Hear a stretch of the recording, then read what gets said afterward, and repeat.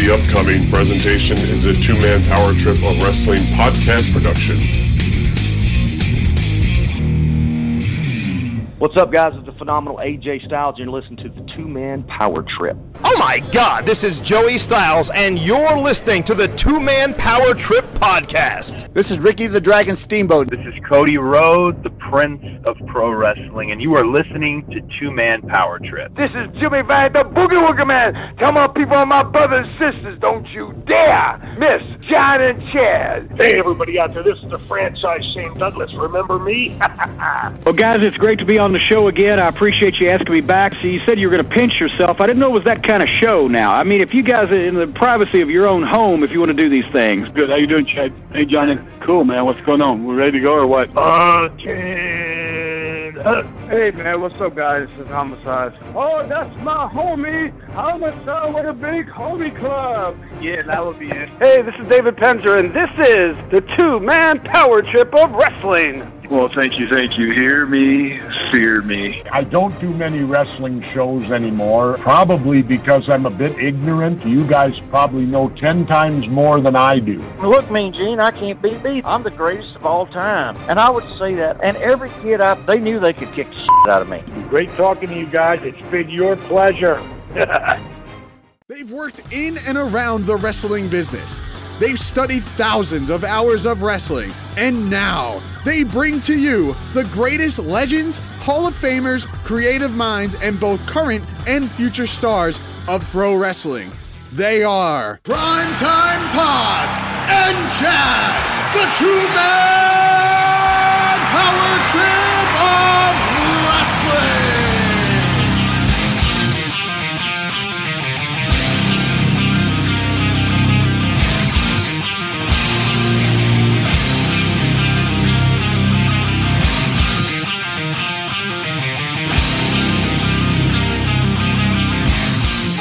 This may be the end if he can take out Sami Callihan tonight. What in the? Who is there? Look at the size of this guy. There's a monster in the ring. This guy's got to be close to 7 feet tall, Josh. Just snatched the chair out of the hand. Oh my God. That's Madman Fulton. This is not going to be good for Rich Swann, I promise you that. Oh my God. That's Madman Fulton. Look at that! Madman Fulton with the OVE shirt. Here comes Willie Mack. 4 shots. And Willie Mack taken out by Fulton. Got 285 tossed around like a baby by Madman Fulton. Fulton, one of Callahan's minions. Well, he was looking to grow the OVE family, and look out now. Kiss of death. Oh!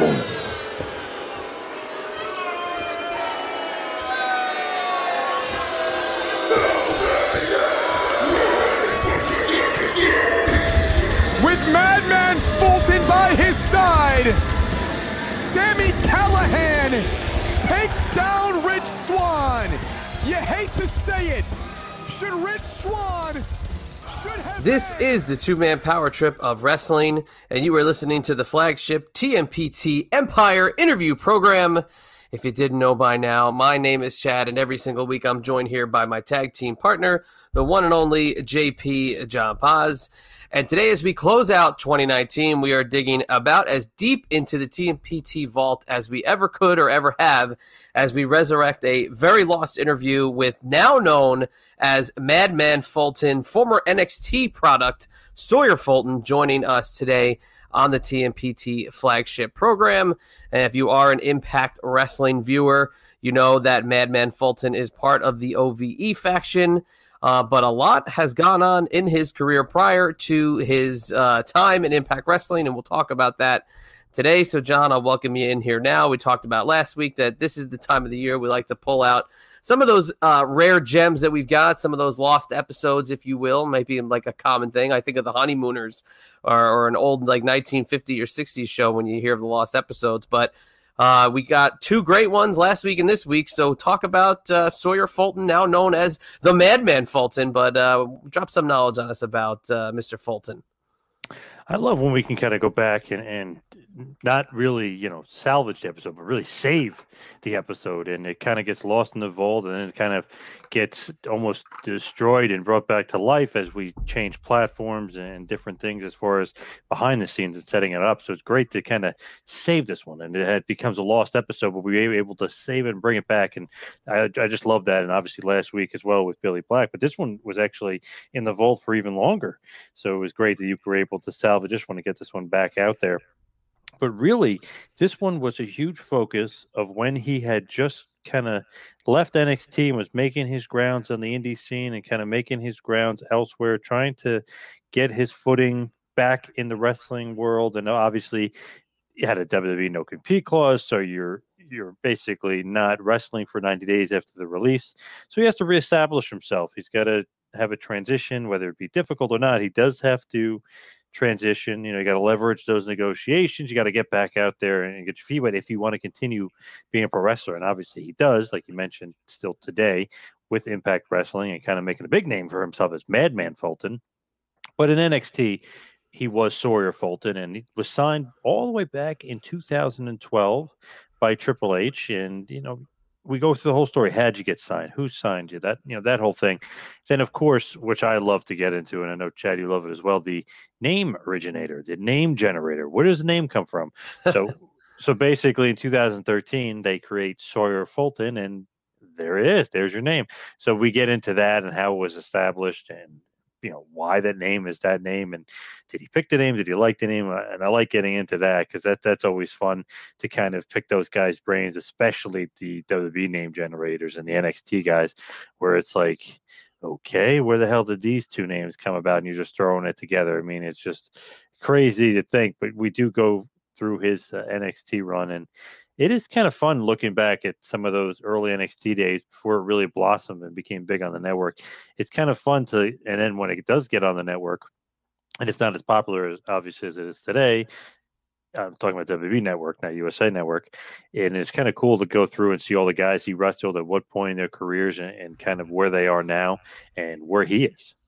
Yeah, and that group, think about those early days of that NXT class of 2012, 2013. I mean, that's literally like the business now, They really were like the breeding ground at the time, and he's really come a long way. And almost like this is a chat where you can look back and really kind of be introspective in his career and see where he'll be next. And Impact Wrestling trying to salvage every, I guess, bit of eyeballs you can in this day and age with the wrestling wars. But before we get into this long lost one, John, I mean, what else can you tell us? Give us some keys to the game as it relates to Mr. Fulton. And before we get into that next phase of the name generator, why don't you give us a few pointers that we can look forward to? Love getting into the WWE performance there and what it's like training there and kind of a day in the life and going through there and really learning about not only the coaches, trainers, the mentors, all the guys that have come in and out of there, but also like what it's like there and how monstrous it is and how intimidating it might be, but how cool it is that wrestlers nowadays aren't working out into broken down piece of crap gym or anything like that. This is a grade A facility, NFL level facility that these wrestlers get to come in and really, really hone and learn their craft at. And it's such an advantage for these guys, whether they know it or not, whether they utilize it or not. But I think that's really cool. And I love going through the NXT run, talking about all the guys he wrestled in NXT, Bobby Roode, Ty Dillinger, obviously who we know is Sean Spears. Even the legendary Ibushi was down there and got a chance to get in the ring with him. The guys like Dawson, obviously they weren't, Dash Wilder and Scott Dawson weren't quite the revival yet at this point, but they were the Mechanics when they wrestled them. So it's cool kind of talking about that. And of course, talking about the group known as Sanity and what his role was in that group and the formation of the group and kind of in the glory days of Sanity when they were actually over, because when they got kind of brought to the forefront of SmackDown, they got used a couple times, and boom, they're gone. And it was like, man, like they didn't use them well at all. So this is really going back to the original Sanity, the group that was being pushed in NXT. And we talk about him being replaced by Killian Dane and that whole situation there. And obviously we get into his WWE/NXT release and what that meant to him and how it all went down. So it's a lot of fun if you're an NXT fan and you really want to learn about the behind the scenes going on of the Performance Center as well.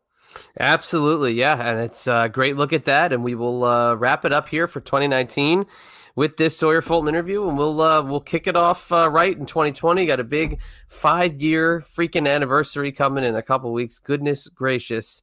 As Susan Waldman would say, with this 5-year anniversary coming. Can't believe it. But head over to tmptempire.com for all the links, all the podcasts, and all the amazing stuff going on in the Empire presently, and moving on here into 2020. So let's wrap it up here. Nice. Hit you with some TMPT business and get it on over to the madman, Sawyer Fulton.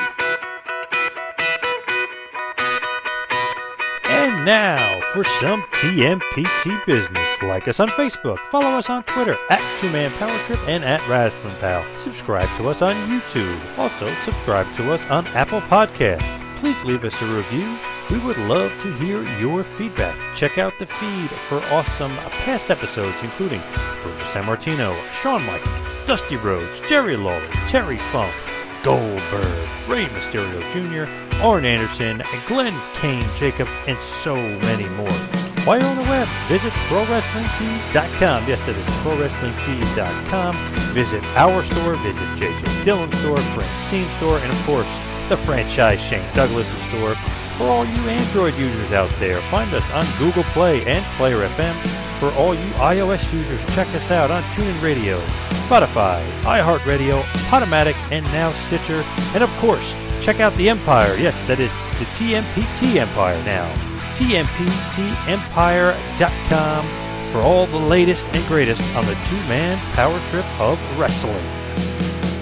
And now, without any further ado, a former member of Sanity, a former NXT/WWE superstar. You may know him as Madman Fulton, but he is Sawyer Fulton. Please enjoy.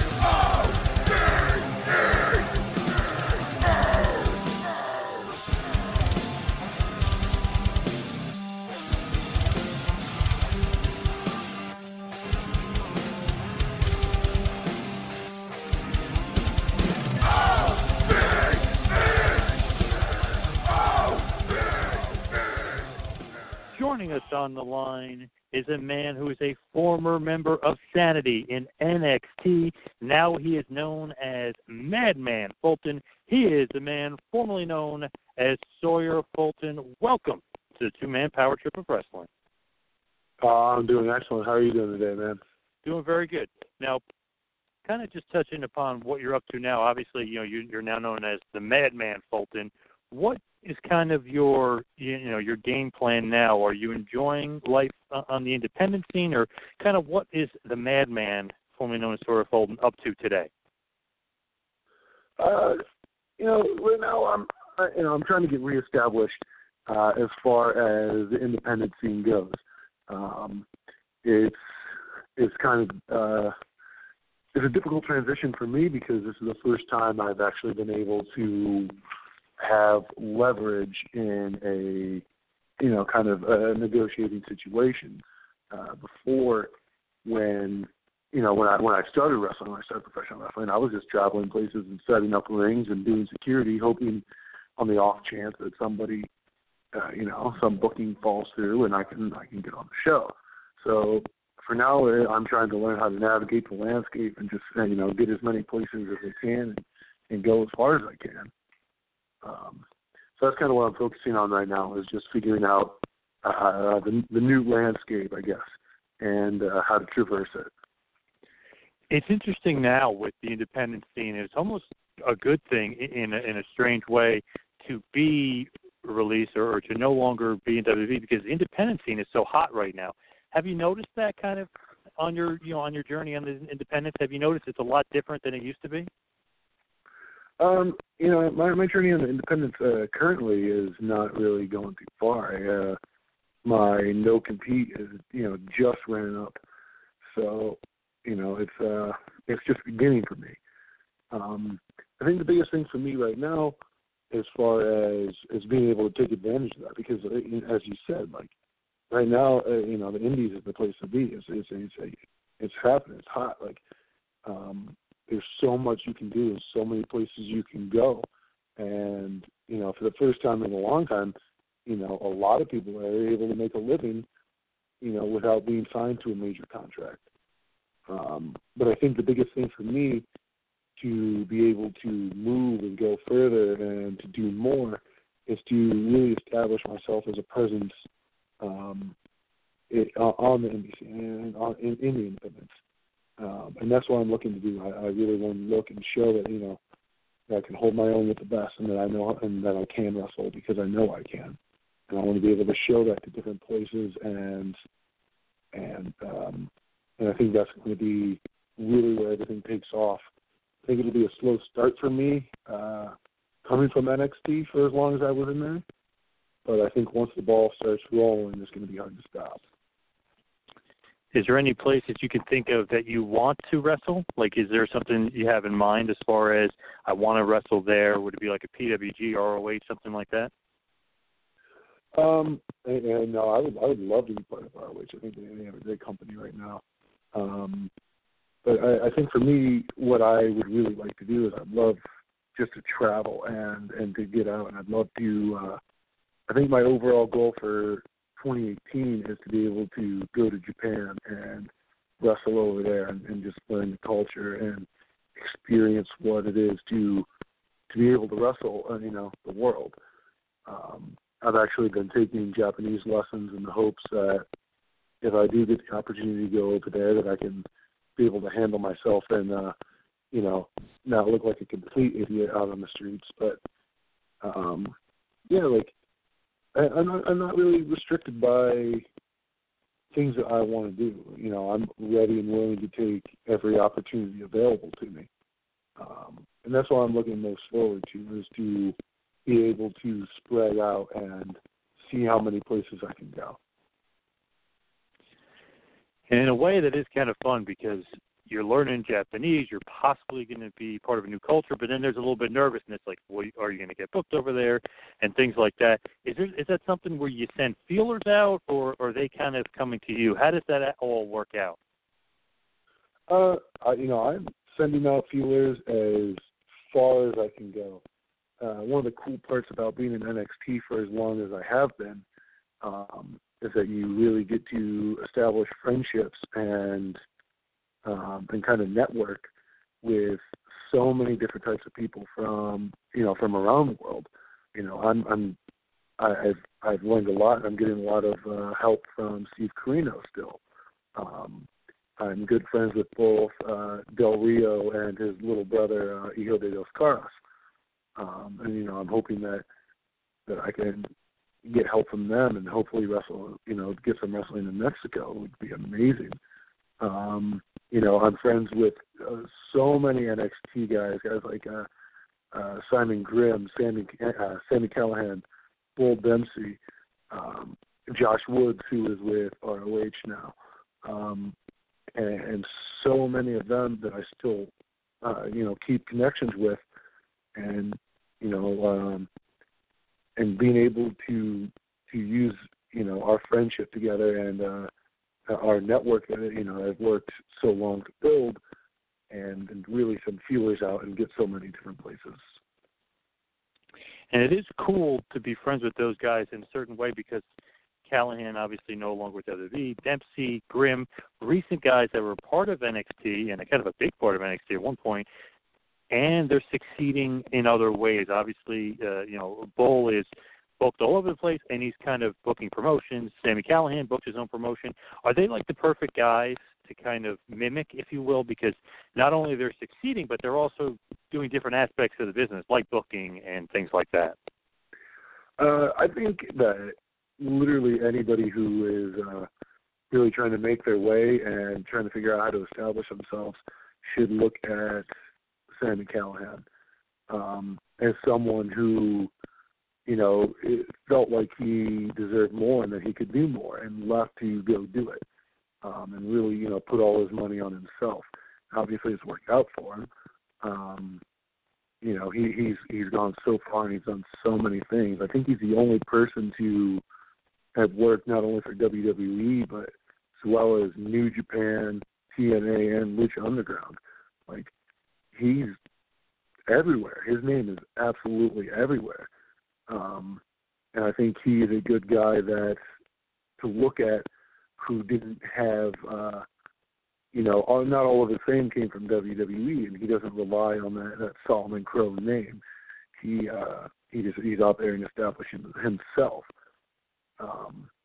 And I know that, I know that how much he's been helping me, just, to be able to get my name out. And, I know that he's putting his name out there, vouching for me.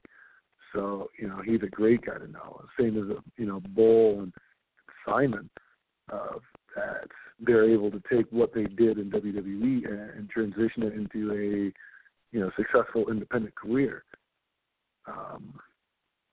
So that, they're also good guys and, they're able to spread your name out.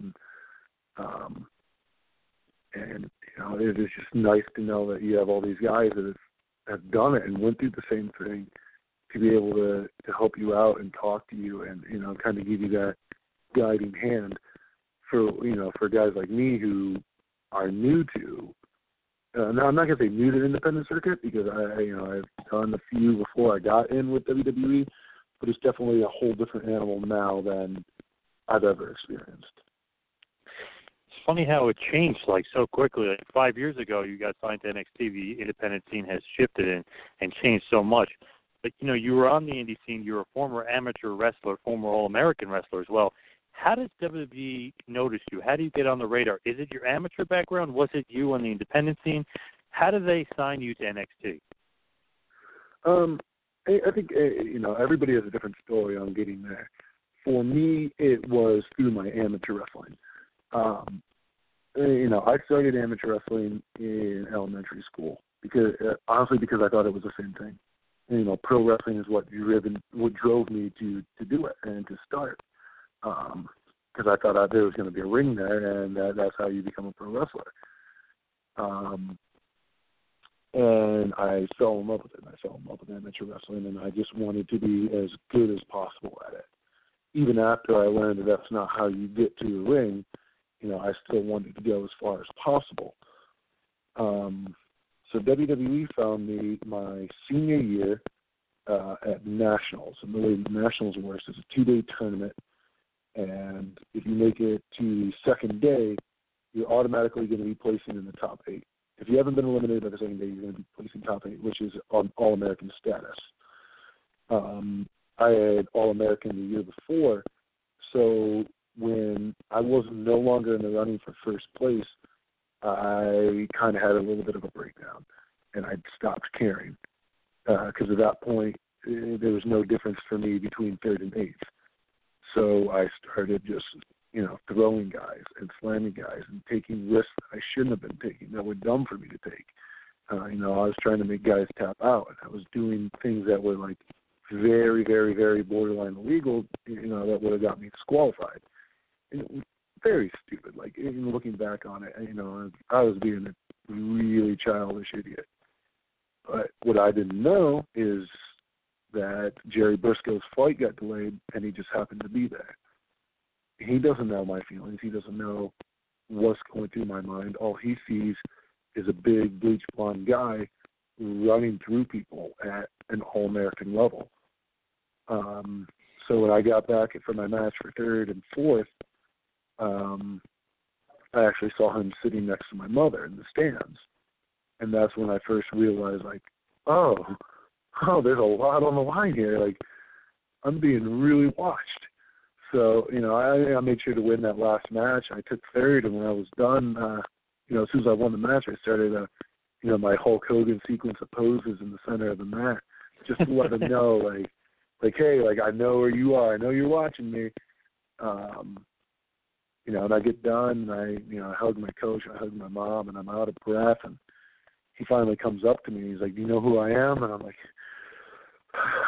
yes, sir. He's like, you know what I want? I'm like, God, I hope so. And then, that was that. And he signed me to a tryout, and, I ran as, fast and far as I could with that ball for as long as I could.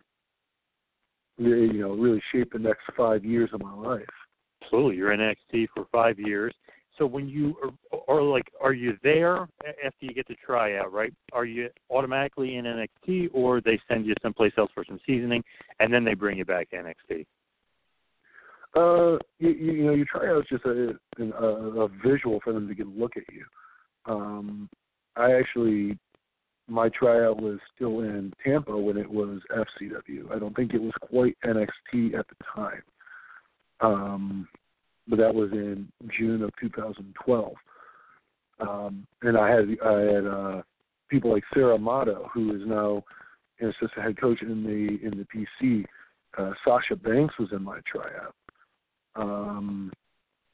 Let's see, I'm trying to think of people who are still with the company that were in there. Scott Dawson was in there. Elias Sampson was in that tryout. As well as, a lot of people who were signed and are no longer with the company. Like Cal Jack, Dak Draper, trying to think of a few others that were there. But, we had a lot of guys that came from that tryout. And, that's just an opportunity for them to be able to see you and to see your athleticism and how you handle the cardio and how far they can push you and how you react and how you take coaching. So just getting a tryout doesn't mean they're going to take you. But it's a good indication that, they have their eyes on you. Definitely. So when you actually officially, were signed to NXT, who do you get the call from? Is it like a Johnny Ace at that point? Does Briscoe call you back? Is it a Triple H even? So my situation was a little bit different. At the time, I believe Canyon Seaman just took over as the head of talent relations, I think is his official position. And he was looking to make some, big signings right away. So during my tryout, they pulled myself, a guy named Sammy Dell, who's currently wrestling as Dak Draper for, I think, NWL, and Clayton Jack, who's now wrestling as Cal Jack out in California. And they pulled the three of us aside and said, let us know, like, hey, you guys really impressed us on all aspects. You're all very young. You have the talent we're looking for. You have the charisma we're looking for. We're going to sign you. Can't let anybody know. This isn't a thing that, you can spread out right now. You have to wait until you get your official call. But we just want to let you know, like, hey, don't do any drugs and don't get fat. Like, keep yourself in good shape. And so a couple weeks later, maybe a month or two later, I don't really remember when I got the day of the actual call. But it's Canyon that'll call you and let you know, like, hey, we're interested. We want to sign you. We're going to send you over a contract. Read over it. Here's the next steps you're going to do. And I was actually at work when he called me. I was doing landscaping at the time, and I got the call, and like my boss knew I was waiting for the call, so he just let me wander off. And as soon as I already knew, but as soon as I was able to give that yes to everybody, the house that we were working for even came out with like a 6-pack, and like we all celebrated that. Nice. It was a pretty good day.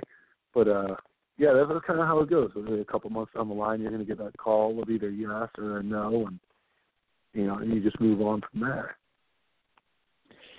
So you started in NXT, but I guess you get signed in 2012, started in 2013. They give you the name Sawyer Fulton. Is that something that you come up with, or is that like a name generator thing? What is the origin of the name? A lot of times with names, I'm not really sure how it works now. It's really gotten weird with how names work now because a lot of guys don't get their names so quickly. But we turned in names that we were interested in using. And I probably had a list of about 50 names, ranging from, I turned in the name Duke Haskins, which is the name of my first dog and the road I grew up on. And then like a lot of my friends' names, I turned the name Desmond Sawyer, who is a character from Lost. And I turned the name Charlie Fulton, who is the man who kind of started the ASWA, well, you know, my home gym. And so I turned in maybe about 50 names, and they came back with 4. And the 4 I got back were Dude Haskins, Sawyer Haskins, Sawyer Fulton, and Desmond Sawyer. And the first thing I was told is I wasn't allowed to be Dude. I'm like, well, I turned the name Duke. Can I be Duke? And they're like, no. Like, we offered you Dude. That's what got cleared. But we're not, like, the actual coaches at the time were like, don't be Dude. So I was like, okay, well, obviously they want the name Sawyer. And I wanted the name Fulton as kind of pay homage to Charlie and kind of my background and, you know, where, you know, giving light to my start. So that's kind of how that all, you know, happened. You know, they wanted Sawyer and I wanted Fulton, and, you know, it worked out from there. When you debut and, you know, you have your name and everything is kind of set for you, and you get to that performance center, was that kind of like, whoa, like this place is a state-of-the-art, like, NFL facility? Were you shocked with what you were seeing out of the performance center? So I started in Tampa, and Tampa at the old FCW building is a small warehouse, and they have a kind of show area which you could fit, you know, 1 ring in and maybe 100 people, maybe 150 if you're really stacking in there. And then behind that is another like kind of bigger room where there's 2 rings, almost touching a small office and a small trainer room. And that's it. You know, there's not even locker rooms there. There's no changing room. You change out, you know, in the open pretty much. So when they got the building for, you know, the NXT Performance Center now, was just a massive, massive warehouse. And the guys that were in FCW at the time and NXT were actually the ones who moved a lot of the rings in and set up a lot of the rings. So like, I actually had to take part in building the PC itself. And I think just watching it build, the second you walk into that room and you see the absolute massiveness of where you're about to be without the rings in it, kind of gives you that ominous feeling of like, whoa, like, we're getting into something really cool here. But then, like, as it develops and the more and more that was added in, the more and more you see that gets put in there, you really, you know, it's easy to take for granted because you're there every day, but you really got to step back and just be like, you know, there's 7 rings in here, like, in one room. There's a state-of-the-art, you know, gym. There's locker rooms. There's a lounge. There's 2 rooms just with a camera in them, just for practicing your promos. You know, everything that you could ever want to develop yourself as a superstar in there is in there, and it's astounding. It's really breathtaking if you can really look at it. Did you prefer that kind of new school, almost NFL facility-like training, or did you like the old school kind of setup of an FCW? You know, I like them both, and I like them both for different reasons. I was brought up. I started training in a spare room that is attached to the side of a strip club, and we had a 16 by 16 ring in an 18 by 18 room, and that was it, and that's all we got. And then so when we got FCW and the Tampa version of NXT, you know, I kind of like that. You know, it was just 2 rings, and that was it. And you really learned, and you really, you know, you grinded, and that's all you had to do. And if you wanted to lift, you had to go do that on your own. If you wanted to go do cardio, you had to do that on your own. You were responsible for every part of your life other than the wrestling, and you had to be able to go there and wrestle. Whereas you look at the PC, and I think it's great on a whole, you know, separate level of they have absolutely everything you're ever going to be able to need to do there in the PC, and everything is available to you. And it is cool knowing that, like, hey, like, we have the state-of-the-art lifting coach right here. You know, Sean Hayes is absolutely astounding. Absolutely astounding. Working with him has helped me out so much. I lost, you know, when I wanted to lose weight, he helped me lose 50 pounds. And it was absolutely incredible working with him. And just, he's there. He's there every day. And the training room is huge, and we have 3 excellent athletic trainers. So when I got hurt, they were there, and they were there every day. And no matter when I wanted to come in, they were there and ready for me to, you know, to work out. And I wanted to do rehab twice a day, and they were there to help me. You know, you have all these amazing coaches, tons of them, you know, and they're there, and they're there every single day. You can ask them any questions.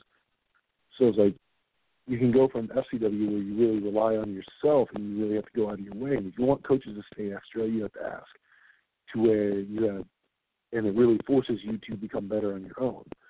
Where you have NXT, where everything's available to you all of the time, and you know you can become better without. You can become better just from being there.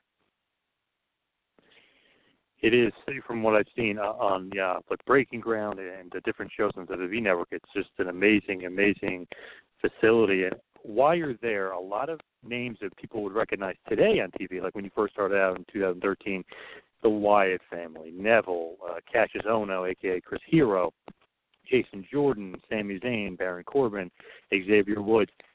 All these guys are kind of coming up with you at this point.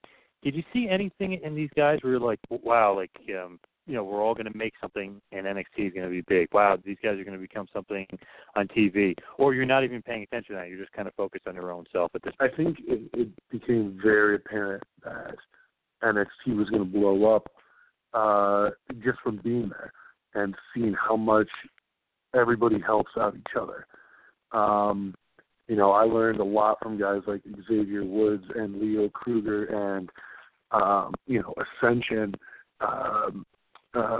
Corey Graves, and just everyone that was there. And not necessarily that they're going out of their way to help you, but everything they do helps you in every little way. You're watching every movement that happens. And then they go out of the way to tell you, like, if you want to ask them why, everyone's available to ask why. You know, I have no idea how many times I sat down with Leo Kruger or Mason Ryan after matches I wasn't even involved in. Like, how come you did this instead of this? Or like, you know, why do you do it this way? And everybody's so willing to help, and there's this kind of family culture that you can get there of everyone, you know, helping each other, and it's amazing to see the way people grow and the way people develop and how quickly someone's whole career can 180 from one character to another, i.e. Tyler Breeze. So, you know, a guy like Mike Dalton, who was a great wrestler, but like was getting close to getting released, and then one day shows up as Tyler Breeze to a promo class, and you literally just sit there stunned and just, you know, mouth agape like, holy crap, he's going to make millions of dollars. Like, he's going to make so much money. It's incredible. And from 1 minute promo that came out of nowhere from a random idea. And the same thing with, like, Adam Rose. They didn't want Leo Kruger anymore. And he shows up and he does this promo with Adam Rose, and you just go, oh my, like, holy cow, like, look at this. Like, this is absolutely astounding. like, where did this come from? And it's cool to see the way people develop and how willing everyone is to help you develop alongside them.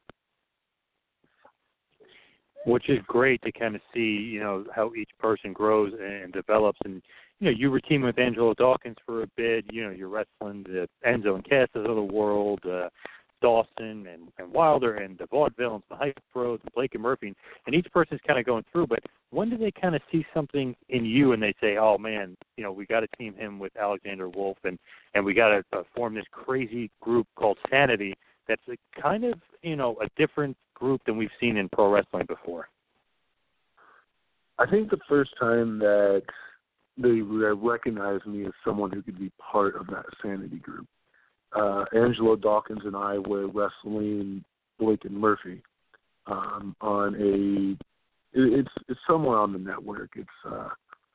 But it was a part of an NXT televised match, and I kind of came in last minute. I got the last second tag from Angelo, and I kind of had this amazing comeback and just house of fire and just ran through everyone. And that was all kind of like spurred on by a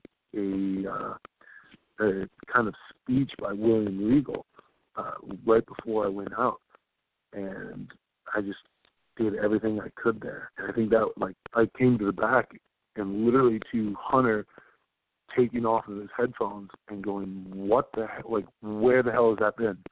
That's absolutely amazing. He's like, that's what we want. And, shortly after that it kind of spurred the idea of Sanity along with it, with myself, Sami Callihan, and Marcus Louis. They gave us the idea from the movie Smokin' Aces.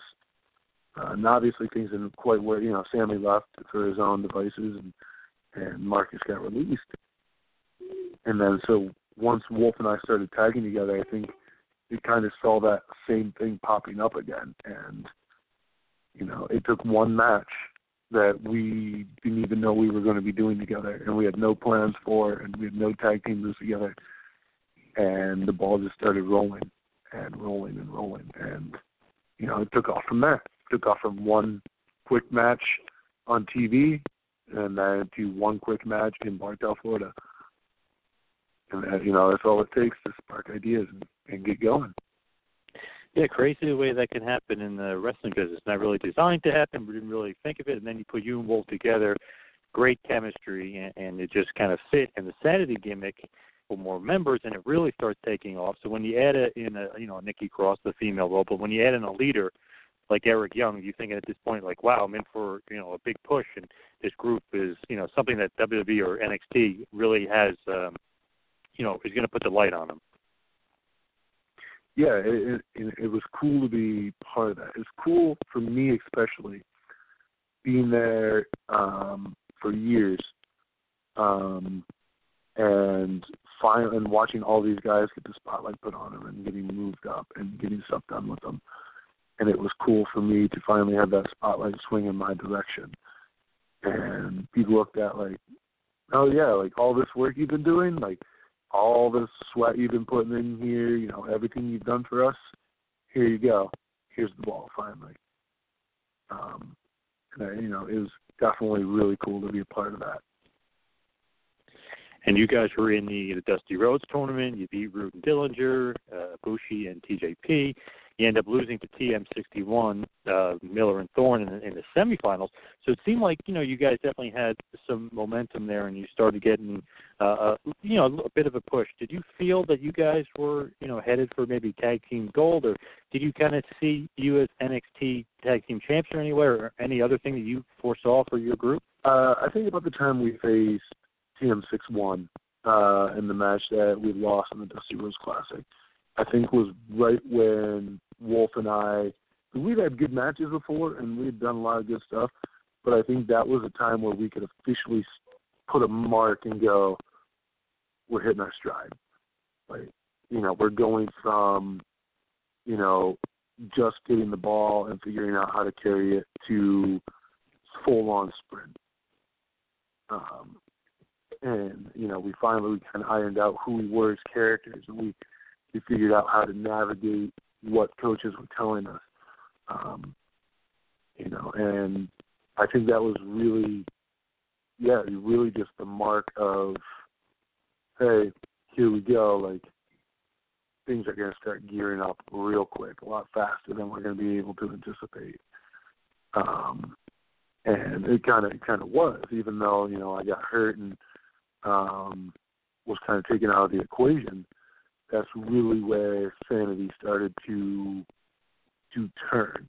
It was right after that, and then Eric debuting against No Way Jose in singles for a singles match, and everything from there just really spiraled off of that moment where we were finally able just to go, here we are, let's do this thing.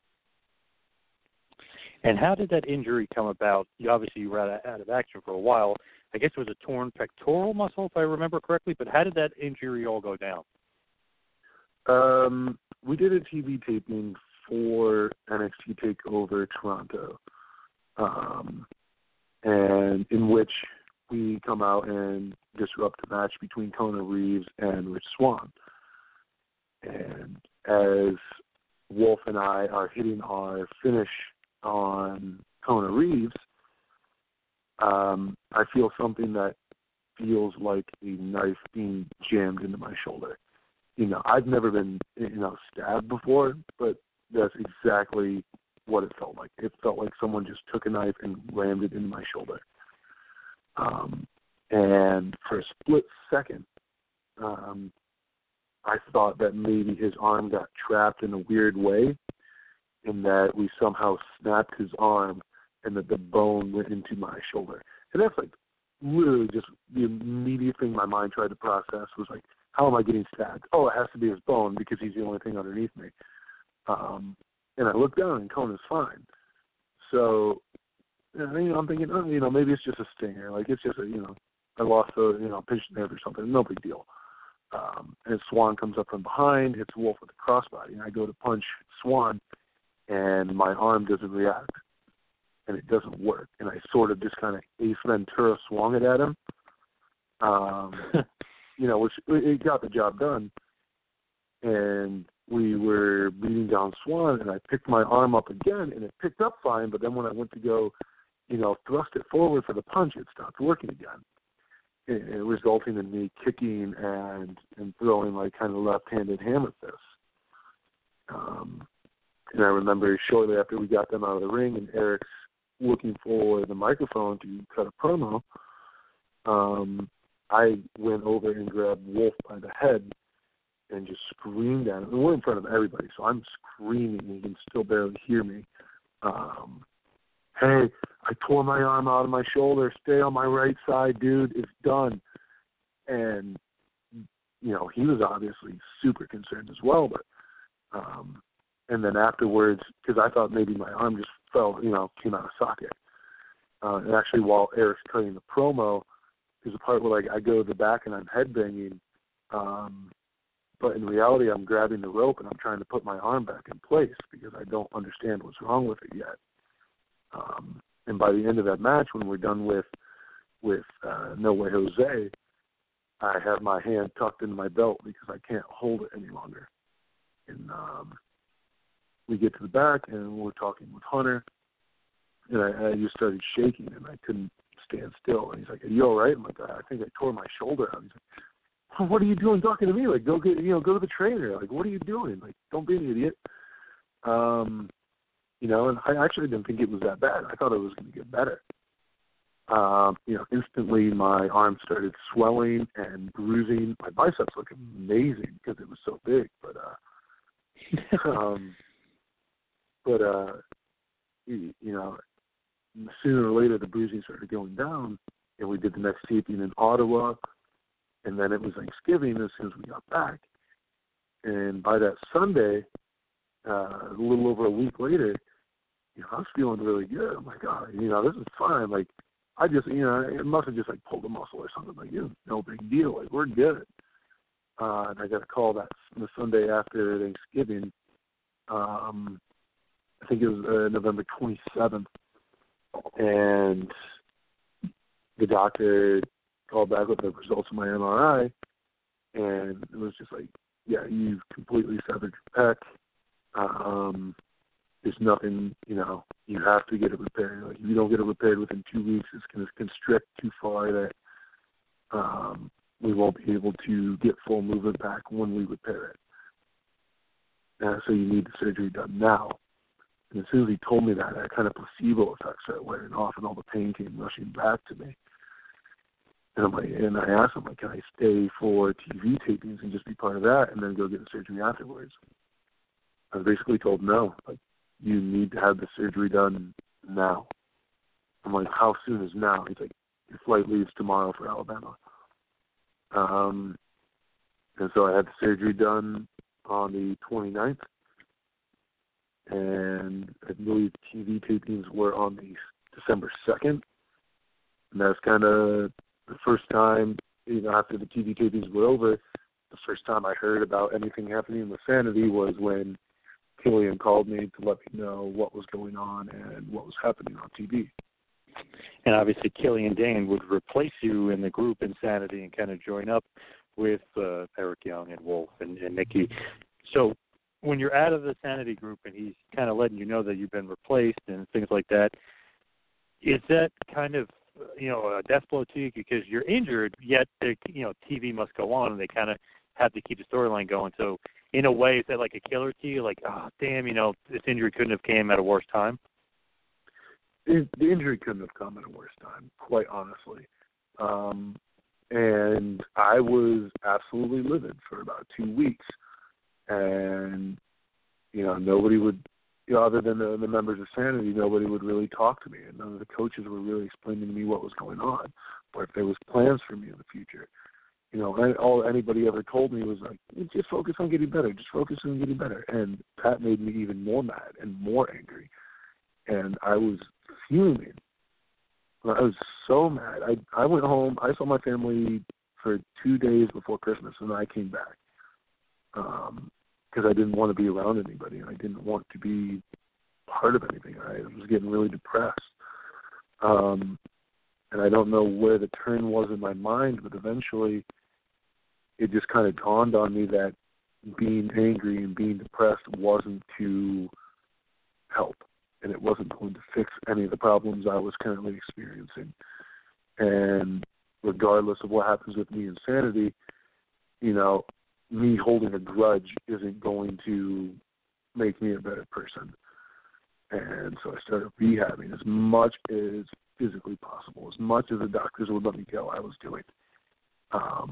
And I started doing, like a stationary exercise bike that you kind of reclined in, and getting as much cardio as I could. And I dedicated myself to losing the weight. At the time, I was about 315 pounds. And by the time I was cleared, I cleared myself from injury 2 months early. And by the time I was cleared, I had lost 30 pounds.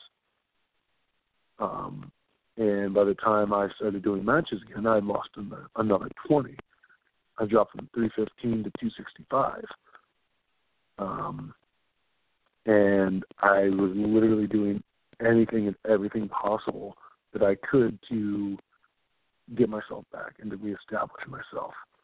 And, even though I kind of fell short and things didn't work out, I'm not ashamed at all, of the effort and stuff that I put in. I know I worked my hardest, and I know they know I worked my hardest.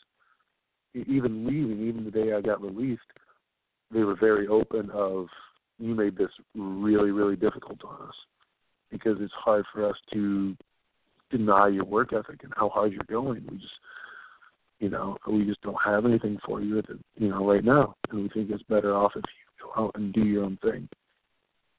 So, I'm not disappointed with how things worked out, but it was definitely crushing for those first 2 weeks. But it also taught me the lesson of, I can do this on my own, and that, being angry and mad and salty about everything isn't going to solve any of my problems. And then obviously, you get the release. Technically, I guess it really was due to injury, and the timing obviously was terrible. the on-TV part was kind of weird because the way they kicked you out of the group was basically Eric Young beat up your old jacket. Did you ever get a chance to see that? It was kind of a weird way to say, like, Story Foldman's no longer in Sanity. Yeah, I don't really watch those episodes for obvious reasons. Yes. They pop up. They pop up on my YouTube feed all the time, and I don't know how to stop those suggestions from coming through. Right. So, definitely weird. Yeah, it was definitely weird, but at the same time, they had 2 days to completely rewrite a full thing that they'd written months in advance for. They had plans for us, and they had plans for where we were going, and then all of a sudden, no, we can't do that anymore. So, I think they did the best with what they could, and just filled the spot for where it was. So the release happens. Were you completely shocked by it? Were you at all kind of expecting it because of the injury, or were you just thinking you're going to rehab and then immediately go back to NXT? There was a part of me that kind of knew. They let me know when I got cleared. I got cleared April 19th, and they kind of let me know, like, hey, you need to get back on TV, like, immediately. You need to find something. And I tried, and I kept pitching different stuff, and I kept trying all these different things, and just nothing seemed to be striking a chord with anybody. And I kind of made a decision myself.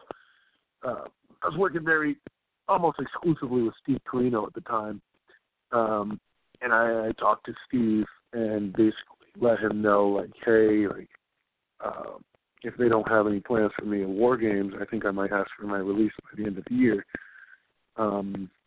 Because I didn't want to spend my life waiting for them to come up with something for me. I was coming up with all these ideas, and I was barely even getting responses back at this time. Obviously, they're very busy, and I felt underutilized, and I was feeling neglected there. And I let Steve know that, and he advised me otherwise. He's like, I understand. He's like, I get where you're coming from with all this. He's like, I would hate to see you go, but I completely understand if you do, just hold on a little bit longer. I said, all right. And so about the time, I obviously wasn't used in War Games. And so when they released me, I kind of knew we were making jokes. This obvious, like, releases all come around at like the same time, and we were making jokes because they did the main roster releases, and the running thing was that the Vegas betting odds were that I was going to be the next one, and I was I was like, I need to get some insider information to make this bet because if I do get fired, I'm going to need some money. But, I kind of knew. Came a little bit of a surprise because they always get you back into office different ways. And I thought I was going to help the secretary move the box. And she led me into the office because, I help her move some stuff that she's not big enough to carry. And I walk in and Bloom's standing in the middle of his office. And I just, I thought to myself, I'm like, that's weird. Like, he never just stands around. He's always sitting on his desk. And then she led me into the office. And I saw Canyon, and I literally, like, as soon as I saw Canyon, like, it snapped in my mind that, like, I need to start making jokes because I don't want them to see me break right now. And so the second I saw Canyon, I'm like, oh, so it's come to this, has it? And he didn't laugh, and Bloom was standing right behind me who also didn't laugh. And, it took me a long time to kind of break their frowns and their sadness. Because, to me, it wasn't a sad moment. It wasn't a thing to cry over. Disappointing, yeah, but in the end, like, I know I'm going to develop as a better person for it. And, I know I have all these opportunities open because of what happened. That's what I was that's basically what I spent the whole time trying to, explain to them. Like, hey, I'm not going to be salty. There's no hard feelings here. I'm not entirely disappointed that it's happening. And finally, like by the end of it, I made a joke that, I told them like, is there anything else that you want to say or get off your chest? And I'm like, well, I didn't have a ride to Jacksonville tonight, so I guess it solves one of these problems. And that's when they finally, broke and they laughed. And, I know I left on good terms with WWE. And I think, years down the line, when I'm older and, I accomplish the things that I want to accomplish outside, if they offered me something back, I might take it. But there's a lot that I want to do outside of WWE first before I ever even consider going back. That is a great attitude to have, and I love the positivity of it, and kind of cracking them and breaking them is great. But as I start to wind it down a bit here and kind of go into my wind down, is it a goal to get back there eventually, or if it happens, it happens? Kind of both. Obviously, there's a lot of things I want to do, and I want to be able to establish my name, and I want to be able to, in my own rights and on my own, establish who I am as a wrestler and as a presence and a character. And I want to travel all these places, and there's so much I want to do.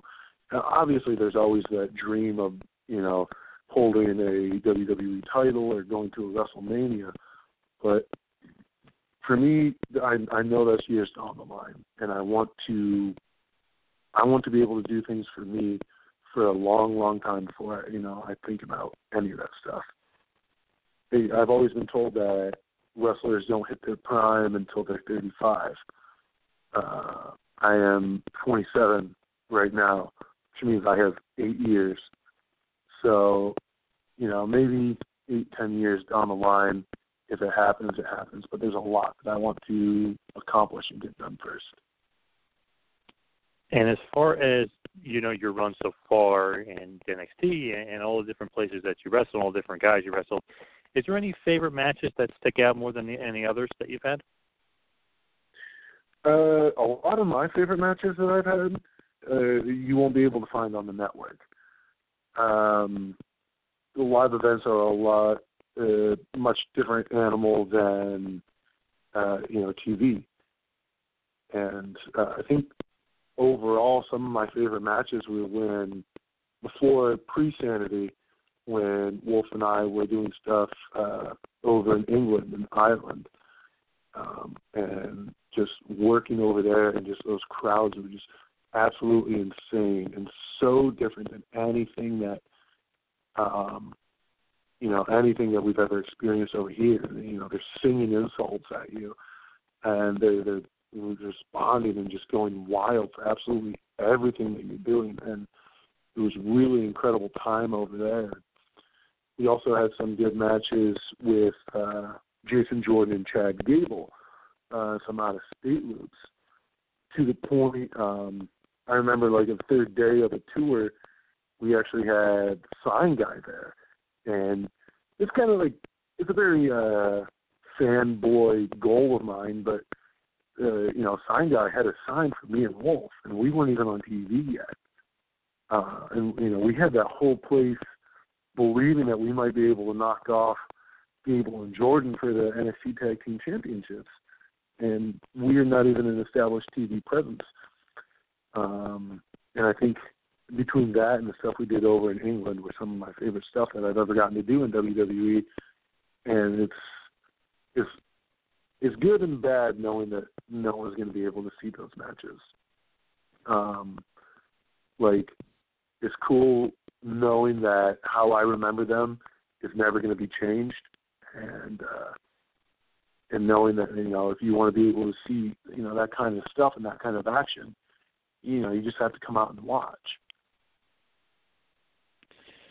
Now, as far as in the future, I know we were talking about maybe a goal is to get back into WWE. Really, a goal is to head over to Japan, maybe wrestle for New Japan Pro Wrestling. But as DDP prefaced it to us, 5 years from now, where do you see yourself? If you could get out the old crystal ball and kind of project yourself 5 years from now, where do you see yourself?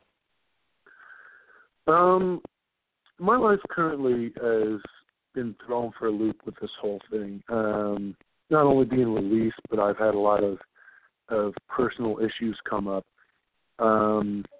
And, you know, where I thought that hopefully in 5 years I would be able to start a family and start evolving this life and doing all this stuff, you know, I'm not sure what direction my life is headed anymore. So I don't know if I have an idea of where I want to, you know, where I see myself in 5 years. I know where I want to be in 5 years. You know, I want to be traveling. I want to be wrestling. I want to be doing, you know, I want to be able to self-sustain off of wrestling itself, and live this life and be able to teach and help others with it as well.